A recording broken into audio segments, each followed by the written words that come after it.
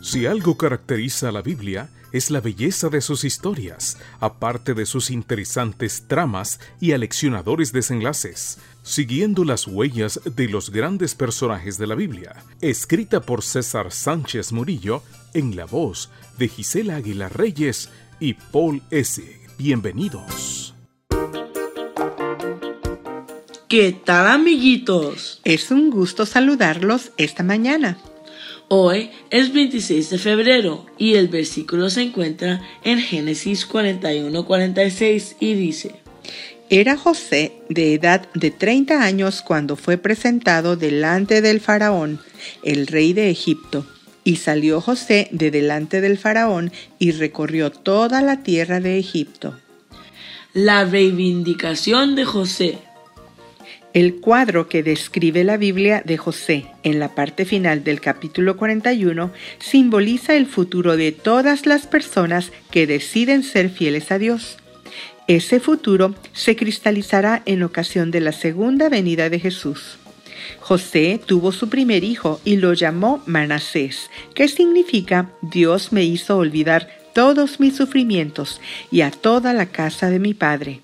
Versículo 50. Indudablemente José aún recordaba a su familia. Lo que olvidó fue el mal que le causaron sus hermanos. Por lo tanto, determinó en su corazón perdonarlos, aún sin saber si los volvería a ver. Es decir, no se amargaría su existencia por lo que había ocurrido 13 años antes. Su decisión fue sabia. En ese aspecto la Biblia nos pone la vara muy alta, pero alcanzable, con la ayuda divina. La conducta y actitud que debe caracterizarnos como cristianos es la siguiente: quítense de vosotros toda amargura, enojo, ira, gritería, maledicencia y toda malicia. Efesios 4:31. En la reivindicación de José, el faraón le dio un anillo que representaba autoridad. 13 años antes, sus hermanos lo despojaron con violencia de la túnica. Ahora el faraón le colocó un manto y un collar de oro. Además, un carruaje, un nuevo nombre, una esposa y el reconocimiento de todos los ciudadanos. La influencia de José iba a trascender las fronteras de Egipto. Actualmente, cuando aceptamos a Jesús, Dios nos concede un nuevo corazón y su manto de justicia. Asimismo, la conducta cortés y bondadosa se ejemplifica con una nueva vestidura. El apóstol Pablo escribió a los colosenses en donde se refirió así a la vestidura: sobre todo, vestíos de amor, que es el vínculo perfecto. Versículo 14.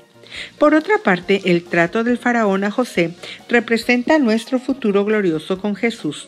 Como José, más de uno puede atravesar el desierto, la injusticia, las falsas acusaciones y aún la prisión, pero siempre podemos ser fieles a Dios.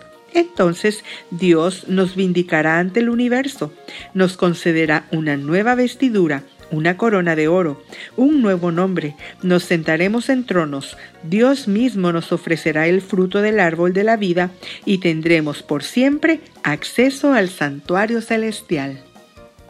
Que hoy tengas un excelente día.